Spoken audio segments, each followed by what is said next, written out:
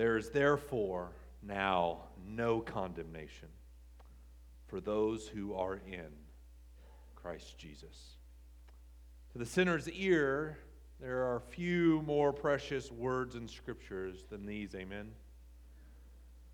Only those who have encountered holy and righteous law of God and have cried out with Paul, "O wretched man that I am," find the greatest comfort in the truth that they are now freed from the condemnation of the law through faith in Jesus. We're reminded in the Scriptures that our Lord, our Savior, calls to all to come to Him, all who labor and are heavy laden. He says, "I will give you rest." Christ gives us rest from our weary souls, which are beaten down by the burden of sin. And it is on this basis of this truth that we cry out with the saints and angels of heaven, "Worthy is the Lamb who was slain, and by your blood you ransomed a people for God." It's because of Christ's redemptive work on the cross that not only have we been forgiven of all of our sin, we've been resurrected. Resurrected to walk in newness of life. As we have studied in the book of Romans, God's amazing grace that saves us also is the amazing grace that transforms us. The grace that wipes away our sin does not become a license for sin. The gospel of grace, the gospel of Christ, the gospel of faith alone does not promote sin, but it promotes righteousness. God's grace serves as the grounds by which we are able now to submit to God's righteousness. And this leads to what we call sanctification. That is holiness, godliness, being conformed to the image of Christ. But if you've been a Christian for any amount of time, you know that though you've been freed from the condemnation of sin, you still sin. You still battle. You feel the passions of your flesh which wage war against your soul. Some of you feel the weight of that burden. Some of you feel the weight of your sin at such a degree that you believe that's too much, that you would never gain victory over your sin. This morning we're reminded, for those who are in Christ, those whose lives have been united to Him through faith, we've been born again. Not only have we been freed from the penalty of sin, but we've been freed from the power of sin. We've been freed from the power of sin so as not to let sin reign in our mortal bodies any longer, so that we do not have to obey its passions. And this is really what Paul's been getting after since we embarked upon Romans chapter 5. Romans 5, 6, 7, and 8 are really kind of a package deal. 5 and 6 have been expounding for us the great truths of the gospel of being in Christ, that in Him we have been justified by faith and we have peace with God through our Lord Jesus Christ. And then chapter 6, he's explained to us that though we have died with Christ in baptism, we've been raised to walk in newness of life. The issue of the law came up in Romans chapter 7, because those who oppose the gospel of grace alone, through faith alone, in Christ alone, they often say, well, that will not lead to righteousness. That'll just lead to a license of sin. You've got to have rules. You've got to have a law. You've got to have ritual. You've got to do works in order to be made righteous. That gospel will not do that. Apostle Paul turns to the law and he says, you who say righteousness comes through works of the law, let me tell you, have you not listened to the law? The law says you are a man or woman condemned. In fact, your attempts at even trying to keep the law actually cause you to be more of a sinner. And if you think you have found righteousness through works of the law, you are deceived.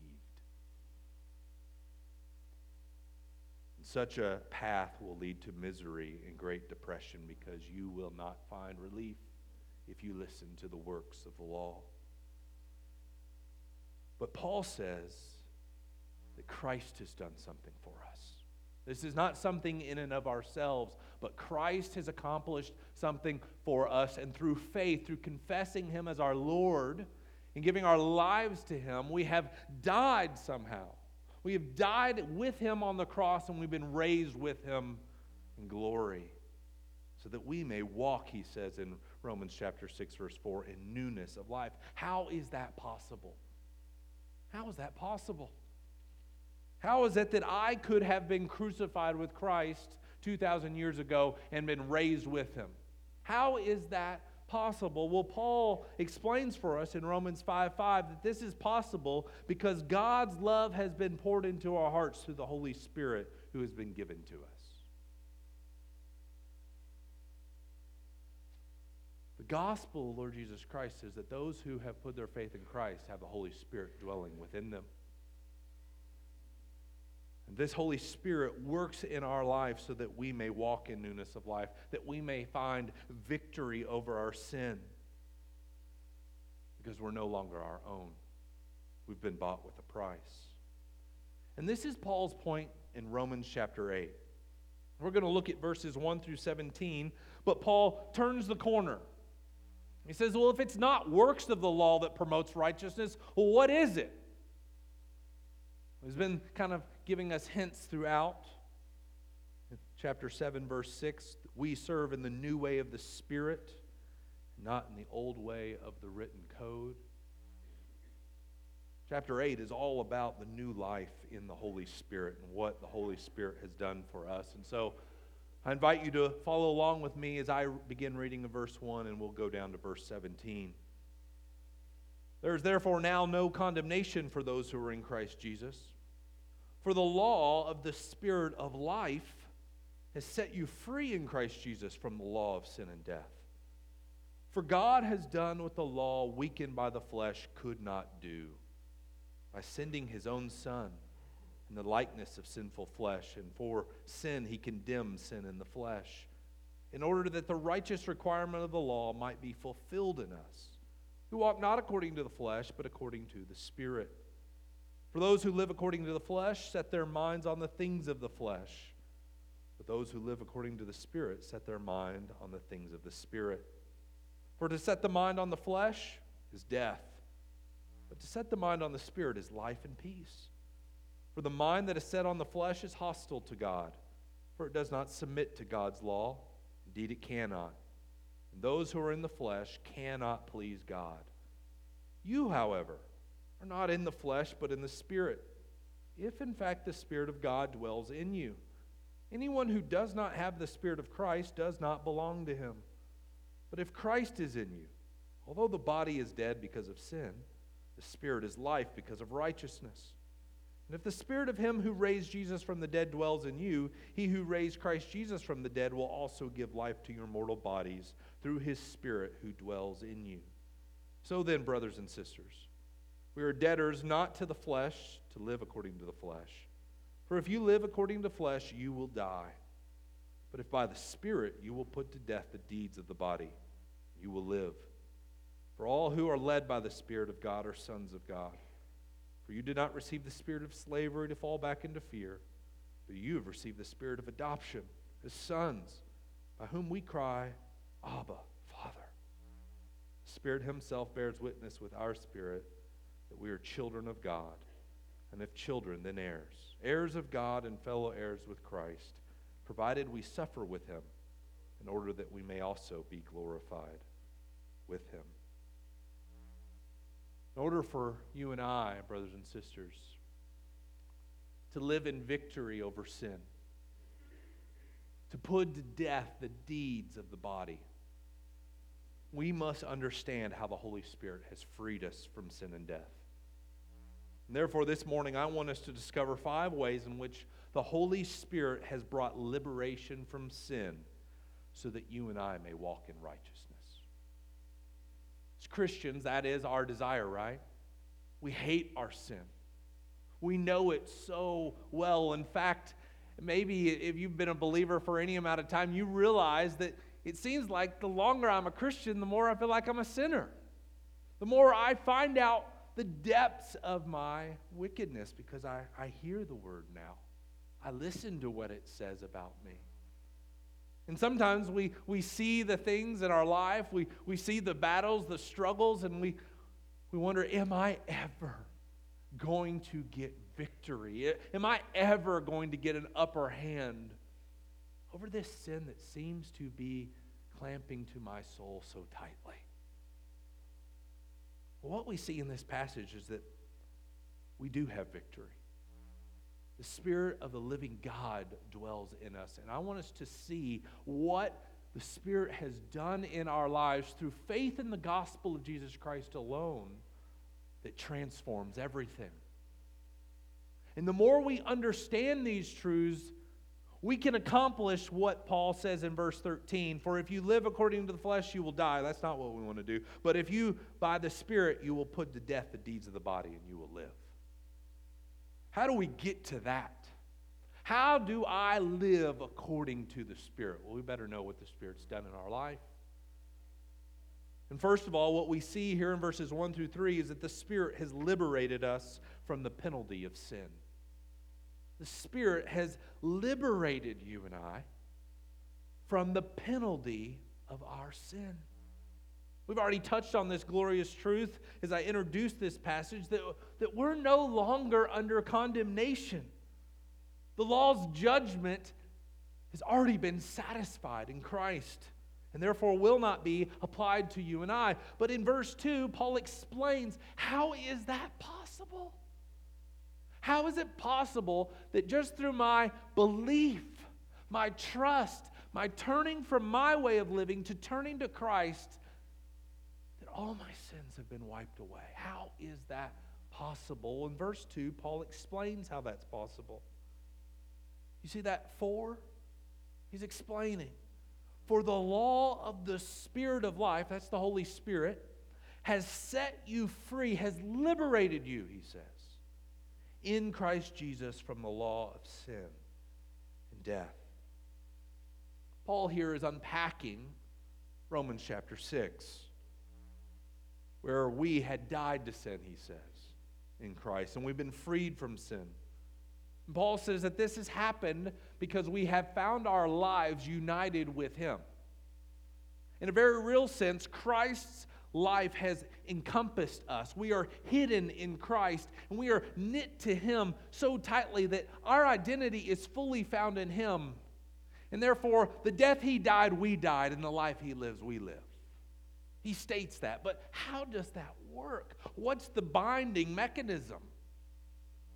Paul says the agent by which we have been united by Christ is the Holy Spirit who dwells in us. That is what he's getting after. Our union with Christ is by the agency of the Holy Spirit. And so God, the Holy Spirit, has taken residence in our hearts and has bounded our lives with him. This is why he says in verses 9 and 10, you are not in the flesh, but in the Spirit. But he has this rhetorical question. In fact, if the Spirit, in fact, dwells in you, and anyone who does not have the Spirit of Christ does not what? Belong to him. Do you understand this, believer? That if you are truly a Christian, the Holy Spirit dwells in you. But if you do not have the Holy Spirit, you're not a Christian. That's what he's saying. Every Christian has God's Spirit dwelling in them. That is the means by which you have died and been raised with Christ. That is how you belong to him, because his Spirit has taken residency in your heart. Therefore, through the indwelling of the Spirit, our life has been hidden with Christ. And we have our hearts knit with his, so that it's no longer I who live, but Christ who lives in me, right? On the basis of our new life in Christ, his work on the cross is now credited to our account. That's what Paul wants us to see.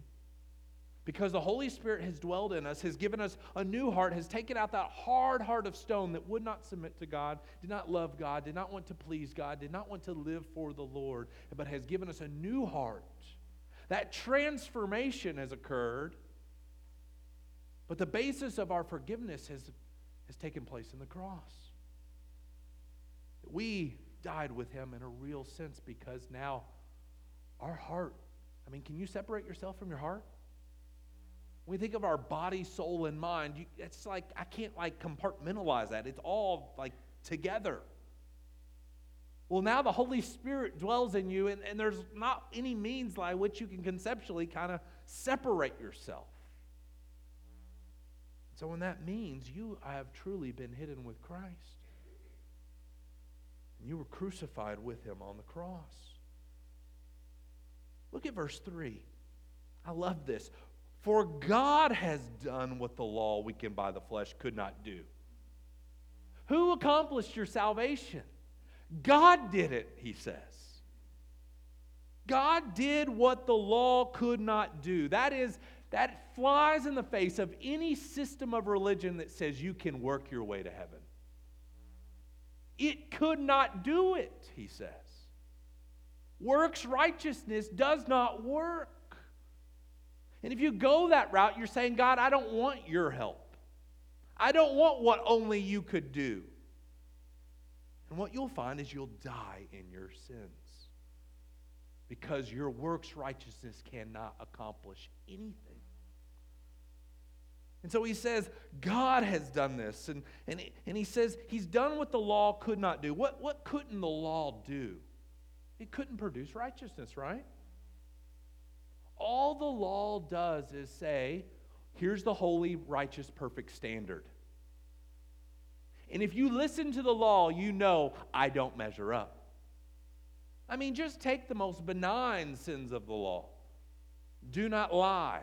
Do not bear false testimony. Do you lie? Do you exaggerate? Do you make use of hyperbole a lot to make yourself look good and others not? Well, you're a liar, the law says. And let's just assume that we tell one lie a day, which would probably be generous. You got 365 lies on 2017. And just multiply that by how many years you lived. And we're just being gracious, right? That's being gracious towards me too. So people say, I might tell a white lie every now and then. No, you and I are liars. We're liars. Jesus says, if you've looked upon another person with lust, you've committed adultery of the heart. It doesn't matter if you've actually slept with that person. It's whether you lusted after them. So not only are we liars, but we're adulterers. So do you listen to the law? That's all it says. It doesn't solve the problem, though. Okay, I'm a liar. Now what? I can't go back and change anything. It doesn't transform me. It's just words written on stone, Paul says. They're a standard that I possibly could never attain. All the law can do is condemn. Notice he says it's weakened by the flesh. The problem's not with the law, though. We saw that when we were in Romans chapter 7. The law is holy, good, and righteous, right? The problem is not with the law. The problem is with me. The problem is when I come in contact with the law, sin inside me gets aroused. And I don't like what the law has to say about me. And I either put the deafers on and I just say it doesn't say it as badly as it claims to say it, and I'm a good guy and the Lord's going to save me on that day. Or I just flat out hate God and I just let everybody know it and I pursue sin all the more. Both of them reject God. But what Paul says here is that God has done what the law could not do for you. What your works righteousness could never do, God did.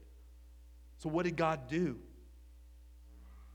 By sending his own Son in the likeness of sinful flesh, and for sin he condemned sin in the flesh. The only solution to your sin and mine was that it be condemned. And so if you do not go through Christ, through faith alone, by grace alone, you do not have sin condemned. It's awaiting. Your sin is awaiting condemnation. But for those of us who are in Christ Jesus, verse 1, there is now no condemnation. That is the only means, and that is the great truth of the gospel. God has accomplished our salvation. He condemned sin in the flesh. In whose flesh? In Christ's flesh. Christ bore the sin once and for all who would believe. He's done what you and I could not do. Another passage which describes this great truth is 2 Corinthians 5:21, which says, "For our sake, God made him," that's Jesus, "who knew no sin, to be sin, so that in him we might become the righteousness of God." What has occurred on the cross? A great exchange has occurred on the cross. All my sin and all my guilt was placed upon Christ. All of it. And God condemned my sin in the flesh of Jesus Christ. He condemned your sin in the flesh of Jesus Christ if you have trusted Jesus. So that he may take his righteousness and accredit it to your life. Because now you've taken off the old man, the old sin, and now you have put on the righteousness of Christ. And you wear a blood-dipped robe that says, Jesus Christ has bought me, and it makes you white as snow. And that is the only means by which sinners are made right, but it is a glorious means, is it not? Because we know what the law said about us, and we know, goodness, if this was up to me, that ship has sunk long ago. But Christ has done what I could not do. However, not only has he liberated us from the penalty of sin, not only are we not now condemned for our unrighteousness, but we've also been liberated from the power of sin. You see this in verse 4. Why did Christ die? Yes, to forgive us. But we see a purpose statement here in verse 4. In order that the righteous requirement of the law might be fulfilled in us, who walk not according to the flesh, but according to the Spirit. The reason God sent his Son to condemn sin in the flesh was that so that you and I might fulfill the law. This is where the transformation of life comes into play. We know that's what he's talking about because he's talking about how we now change how we live. We don't walk according to the flesh anymore. Now we walk according to the Spirit. And this Spirit work in our lives, now by accepting the fact that I'm a sinner and trusting in Christ alone, the work that he will do in us actually fulfills the law. Here's the irony that Paul is getting at with his gospel. He's often preaching this in Jewish circles where people said, no, you must keep the law in order to be righteous. And he says, no, you try that route, you'll die. Trust Jesus alone. They say, well, won't that just promote sin? That won't address sin and unrighteousness. He goes, actually it will, because there's something called the Holy Spirit who dwells in them and will transform their life, and he'll give them a new heart that they will now walk and fulfill the righteous commandments of the law. That's what he's saying. That's why Christ died. This goes against the silly notion that was popular in the mid-'80s that you can have Christ as your Savior, not as your Lord. Paul knows nothing of such nonsense. You either have the Spirit working in you or you don't. There will be a change. You've been bought, and he bought you with a purpose, and what Christ wills to do, he will accomplish. He will do that. So the gospel of grace doesn't lead to more sin and disobedience, but actually it leads to a changed life. And the difference for Christians, Paul says, is that we live or we walk according to the Spirit, not according to the flesh. And this has massive implications for us as Christians. Chapter 7, which was so depressing, is him describing the inability of us walking according to the flesh to fulfill the righteous requirements of the law. It's impossible. But these things have changed. No longer are we in the flesh, he says. Romans chapter 5, no longer are we in Adam.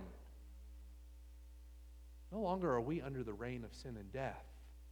No, we walk according to the Spirit. We are now in Christ. We now are under the reign of life and peace. We're under the reign of grace. And it is on this basis that we're now able to submit to God and please Him. And I want us to see that. How is that possible? How is it possible that now, as a converted believer in the Lord Jesus Christ, I now can fulfill the righteous requirement of the law by the Spirit?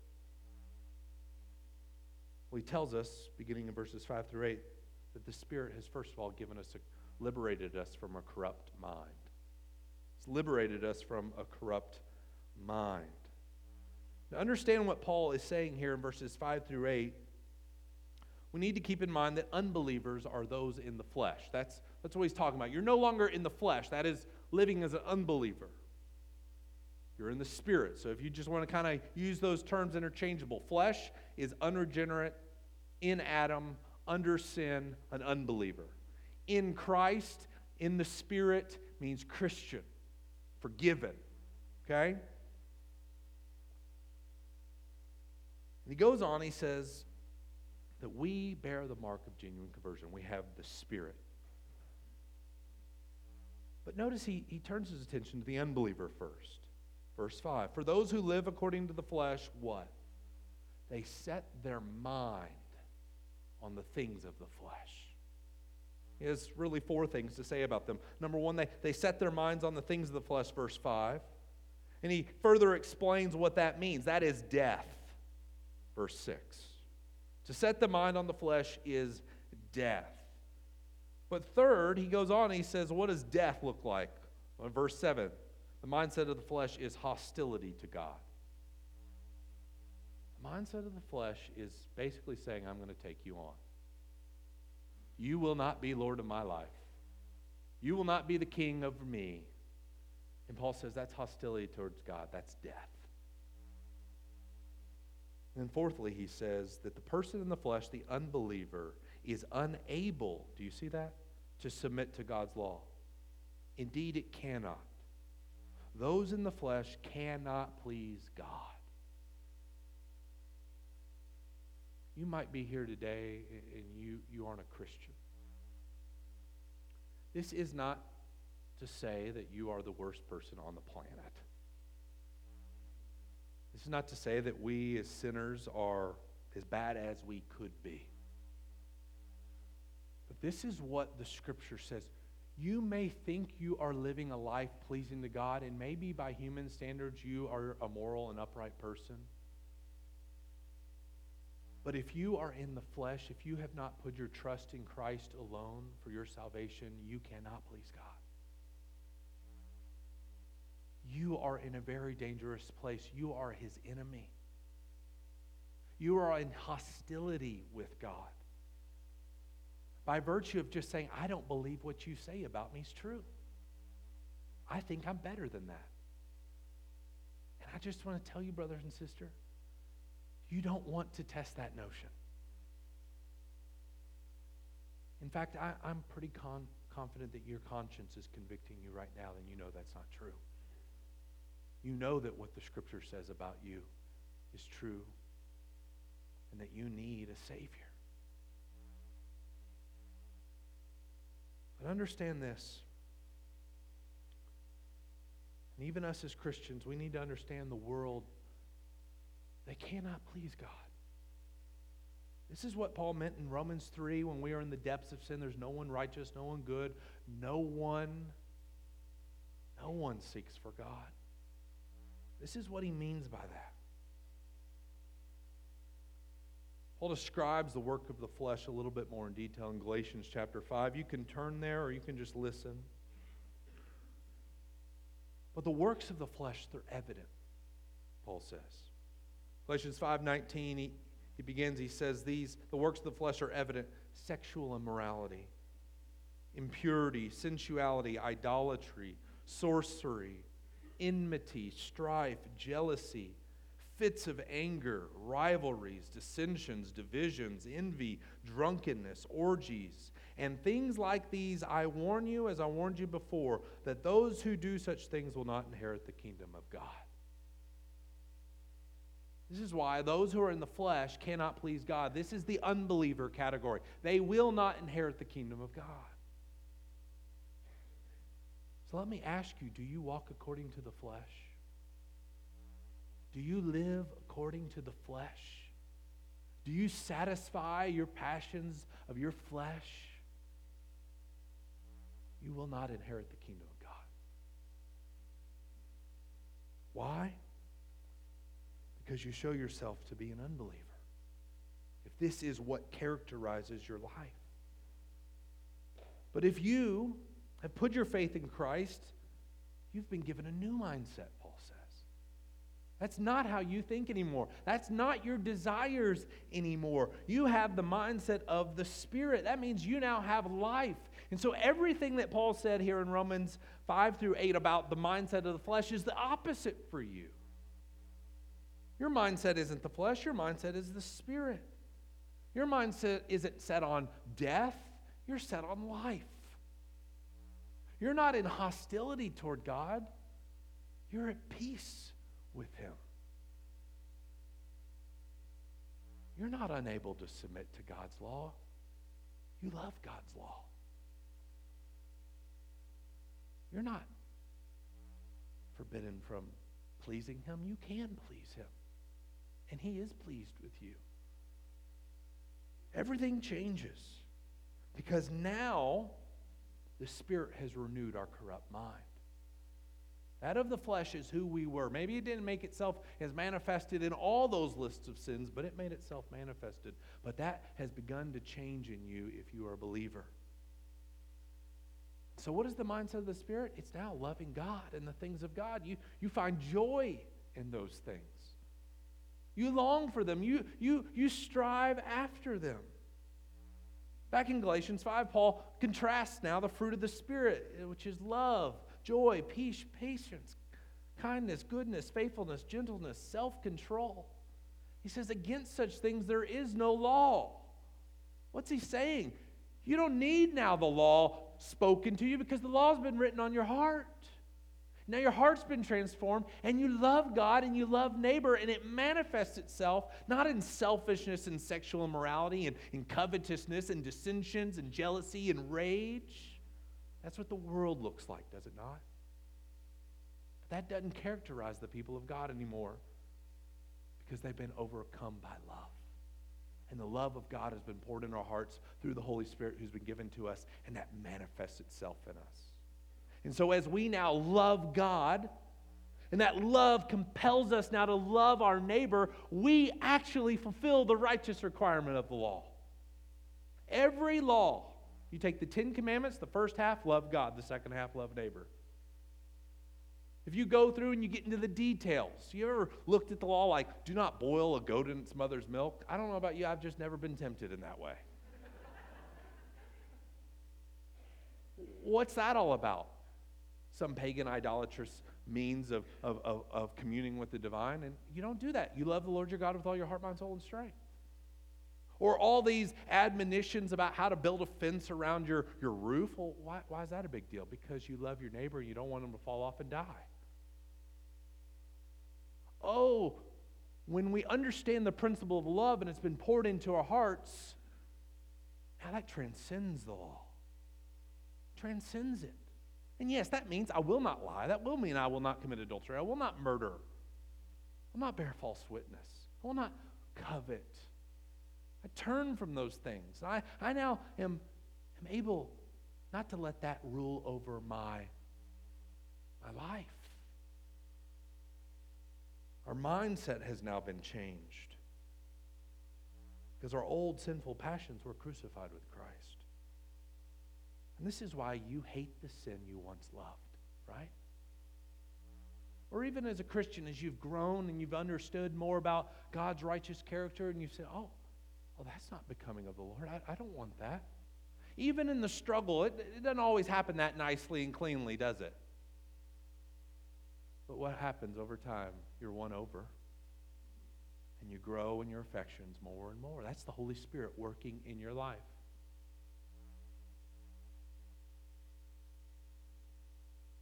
only has the Spirit liberated us from a corrupt mind, but He's liberated us from a corrupt body. Yes, even though my desires have changed, it's like my body, would you catch up with this? Right? I feel the burden of the flesh, do you not?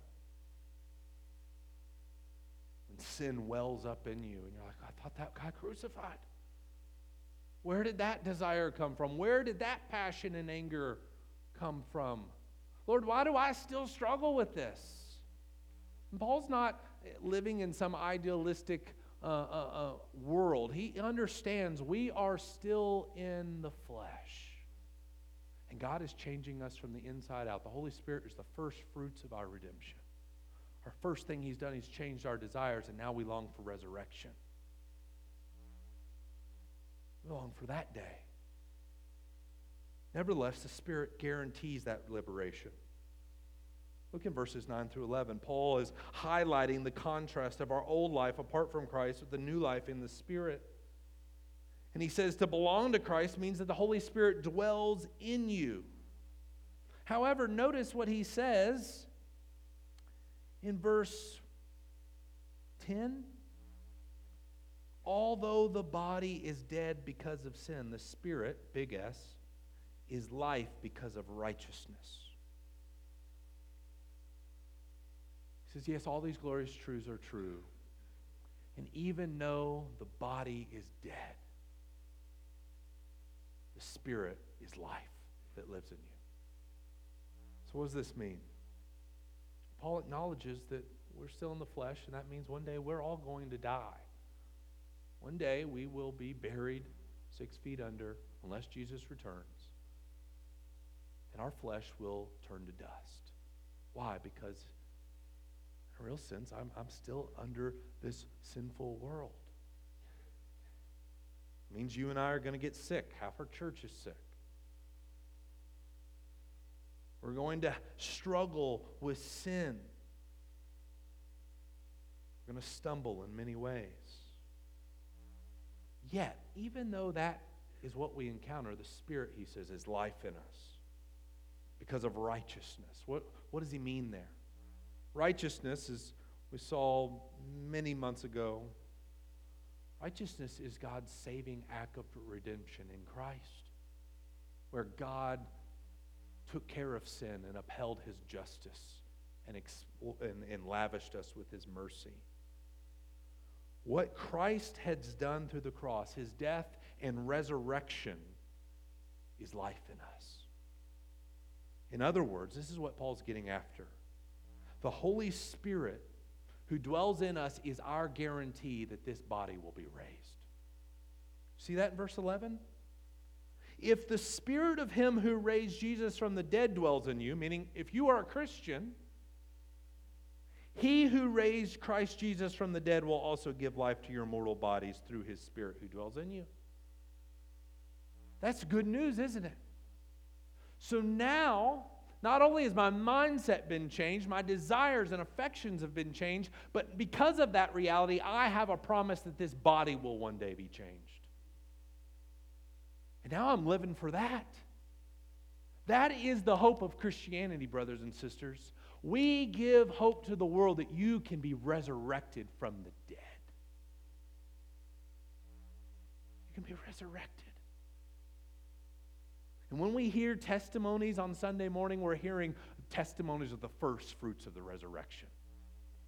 I was dead in my trespasses and sins, but I've been made alive in Christ. And that same testimony will be true of us in glory when we look back and we say, our bodies were dead in sin, but the Spirit made us alive. And just as Christ was physically buried in the ground and physically raised, so we will be physically raised on that last day. That's the work of the Spirit that will accomplish the good work that Christ has begun in us. He's working in us, and he's doing that through his Spirit. That's why he told the disciples, let not your hearts be troubled. I do not leave you as orphans. But if I go, I send another, the helper, the comforter, the Spirit who will lead you in all truth, and he will convict you of sin and righteousness. And that Spirit has worked in your life. And if you want to know if you have the Holy Spirit, you can look and you can see how my desires are of the things of God. And if you confess Jesus as Christ and you trust in Him alone and you love Him, as imperfect as that love may be, you love Him, that is only the work of the Spirit working in you. Because the one who's of the mind of the flesh cannot please God, does not love God, is hostile to Him.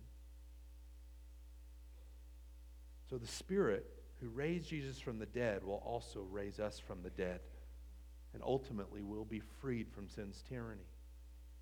And it's on this basis of this gospel, of these gospel truths, that we are to live in the Spirit. This is what now motivates us. So you want to get hit the ground running. You want where the tire hits the road, okay? What does this mean in your life now? All these truths come to this in verses 12 through 17. We've then been liberated from a corrupt life. We used to live for the flesh. We used to live for the things of this world. Well, now we have something to live for. It's eternal. And Paul brings now the implications of this great reality for how we live. He says, if we're in the Spirit, if we're in Christ, verse 12, then we are not debtors to the flesh. You see that? So then, brothers and sisters, we are debtors not to the flesh, to live according to the flesh. No longer do I want to go down that path which I now know and has been testified inside of me. That is the path of death and is worthless. I don't want to give my life and invest in that and be a debtor to that flesh. What's it going to reap? It's only going to reap death, and I know that. So we don't live that way anymore. We don't give ourselves to worthless endeavors, things that cultivate the flesh and arouse the flesh. I want to kill the flesh. Paul warns us, if we live in the flesh, we will die. This is Galatians 5:21. Those who live like this will not inherit the kingdom of God. How can Paul say that? How can he be writing to Christians? I thought you're either in the Spirit or in the flesh. So how can he now say, if you live according to the flesh, you're going to die. You will not inherit the kingdom of God. This is how the warnings of Scripture work for us. They're actually means of grace for those who have the Spirit. Jesus says, I know my sheep, and they know me. They hear my voice, and they listen. Well, the warning of Scripture, if you're a believer, you hear that and you say, I'm running. I don't want to live according to the flesh. And that warning will actually be a means of keeping you. Just like a heavenly father who warns his children. I do it every time I cook bagel bites in the oven. Hot, hot. And I open up that oven. Hot. Not so that they run headlong into it, but so they run away. Warning them. In the same way, our Heavenly Father loves us. And when we hear, those who have the Spirit hear His word, we listen and we say, Amen. I believe. I trust. But those who do not listen, no matter what their membership is and whatever they say about themselves, they show themselves not to have the Spirit, who live according to the flesh. That characterizes their life. So Paul gives this warning to us. He moves on. Verse 14, he says, but all who are led by the Spirit are sons of God. And I'm confident of better things for you and me. But that describes us. That we are the ones who are led by the Spirit of God. And that testifies to our adoption as His children. What does that mean? What does that look like? What does it look like to be led by the Spirit of God? Well, it looks like having an intimate relationship with Him, is it not? It looks like having an intimate relationship with our Heavenly Father. And that's exactly how he describes this, isn't it? Verse 14, for you did not receive the spirit of slavery to fall back into fear. Your relationship's not one based on fear. At least I hope it's not. It shouldn't be. You've received the spirit of adoption as a son and daughter, by which you cry a cry of endearment, Abba, Father. cry of a child to their father, and you run up and you hug him and you sit on their lap. Just think of all the pictures. I'm looking at Kelly sitting in Nick Heavner's lap. That's the picture.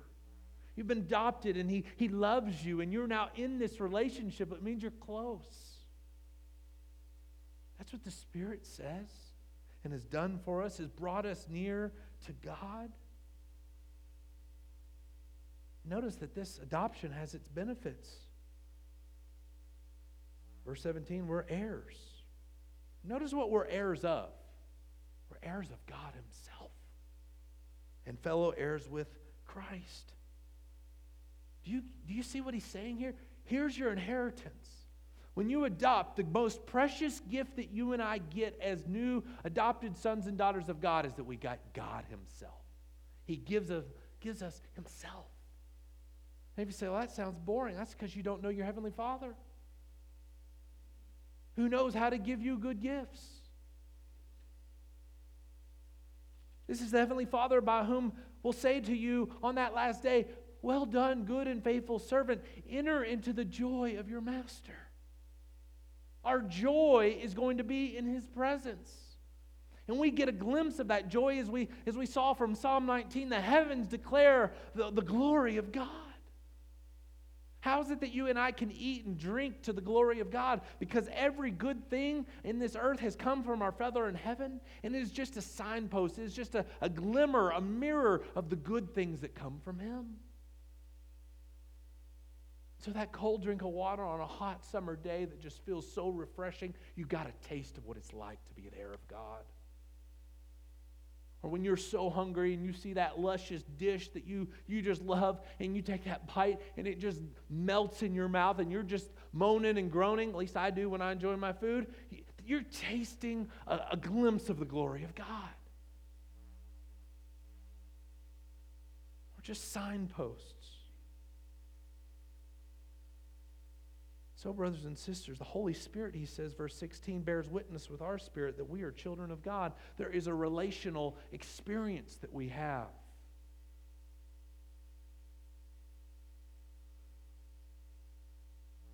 Notice that last part of the verse, provided that we suffer with Him in order that we may be glorified with Him. Even through the struggles of being in the flesh, which the body is dead, and a world that is corrupt and is falling apart. We're going to see more about this next week. But just look at verse 18. For I consider that the sufferings of this present time are not worth comparing with the glory that is to be revealed to us, which is God Himself, which changes everything. So how do we live according to the Spirit? In conclusion, we have to cultivate our relationship with Christ, because now we have a new mindset. We love Him. We've been liberated from a corrupt body. We know the promises of resurrection, and we want to know more about that glorious inheritance of the saints. We've been liberated by these truths from a corrupt life, by which now we have purpose. Well, what does that purpose look like? How do you really specifically, how then do you get victory over your sin? How do you, verse 13, put to death the deeds of the body and live? How do you not be a debtor to the flesh? Very simply, living according to the Spirit, being led by the Spirit, is devoting yourself to the Word of God. Remember what Jesus said to the tempter in the wilderness? Man does not live by bread alone, but every word that proceeds from the mouth of God. You want to live? You want to be led by the Spirit? You know who led Jesus into the wilderness? The Spirit. And how did Jesus respond? With the Word, because He was feasting on it. You want to grow and you want to crawl up in the lap of your Heavenly Father? Open up His Word and listen to Him speak to you. Give yourself to His Word. Listen to your Father tell you of all the glorious riches of your inheritance. The glorious work that He has done for you on the cross by sending His Son to do what you could not do, so He may purchase you and redeem you and rescue you. You want to increase your faith. You want to increase your trust. Well, Paul will later say in Romans 10:17, faith comes from hearing, and hearing by the word of Christ. You want to grow in your faith. You want to grow in your trust in your Savior. Well, then give yourself to the growth in His Word. Parallel statement to Paul, let the Spirit be filled with the Spirit. It's found in Colossians 3:16, where he says, let the word of Christ dwell in us richly. This 2018, the best thing you can do for your soul is devote yourself, commit yourself to the study and meditation of God's Word. Yes, I know that means no quick fixes. But what relationship is cultivated in a moment? None. A relationship is a relationship by which you are cultivating and spending time and getting to know and letting them know you. And we do that as we open up His Word and we read and we pray it and we're communing with our Heavenly Father, and the Spirit testifies to our spirit that we are children of God. That's how it works. And so if you're wondering, why is it I struggle with sin? Why is it that I let the passions of this world seem to dominate my life? Are you spending much time with your Father? Are you cultivating the affections that have been planted within you through His Holy Spirit who dwells in you? So here's what I want to encourage you. Do you have a Bible reading plan? I'm just giving you some examples. It doesn't have to look like this, but there's numerous plans. Just type in yearly, 2-year, 5-year, 10-year. I don't care. Just get in the Word plan. And begin to read. One of the things that I did when I first became a Christian, someone gave me a MacArthur Study Bible. You can get a ESV Study Bible. There's NIV Study Bibles. There's lots of them. We got them pretty much all in the library. You could test them out. But I just began to read portions, and then I would read the notes. It began to explain these things to me, and devotional thoughts would come out. One of the things our community group, or some of our community group are doing is we've downloaded this app called Fighterverse app. You can get it for free on web, or you can pay $2.99 from Apple or whatever. But Apple didn't make it, but you can get it through the App Store. And there are verses for each week. And you can put it on your lock screen of your phone if you've got one. And the first thing you see before you go to Facebook and go to Twitter is the Word of God. Because we will give ourselves to that endless nothingness before we'll give ourselves to the eternal, blissful Word of God. And then take what you study and begin to pray it back to the Lord. Pray it throughout the day. Remind yourself and meditate on the promises of God's Word that have been given to you. And pray those things for yourself, for your family, and for others. And in so doing, I promise you, I don't know what the timeline will be, but if you commit yourself to walking in the light as He is in the light, you let the Word of God be a lamp unto your feet and a light unto your path, your life will be transformed by the Spirit. Because that's how the Spirit works. And you will find God's words to be more desirable to you than gold, even the most fine gold. And they will be sweeter to you than the honey of the honeycomb. And you will find yourself loving your Abba Father like you have never known Him before. Let's pray. Lord, we do cry out, Abba, Father. And we come to you through Jesus the Son, by the Holy Spirit, whom you have given to us. And Lord, I pray right now that your Spirit is testifying with the spirit of every believer in this room that they are a child of God, that they are your children, they are heirs. And Lord, I pray that you would well up in our souls a desire, a taste, a thirst for the things of you, and that you would drive us to your word. And Lord, I pray for 2018, for every one of us. I pray for us collectively as a church, Lord, that we would grow in our depth and knowledge and wonder in the knowledge of Christ. That we may know what is the inheritance of the saints. That we would understand and we would experience the power that raised Christ from the dead dwells in us. And that we may know that you are head over all things and you are head of this church.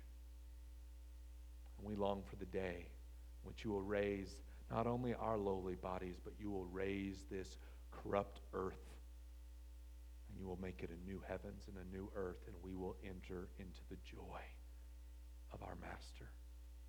And we pray these things to that end.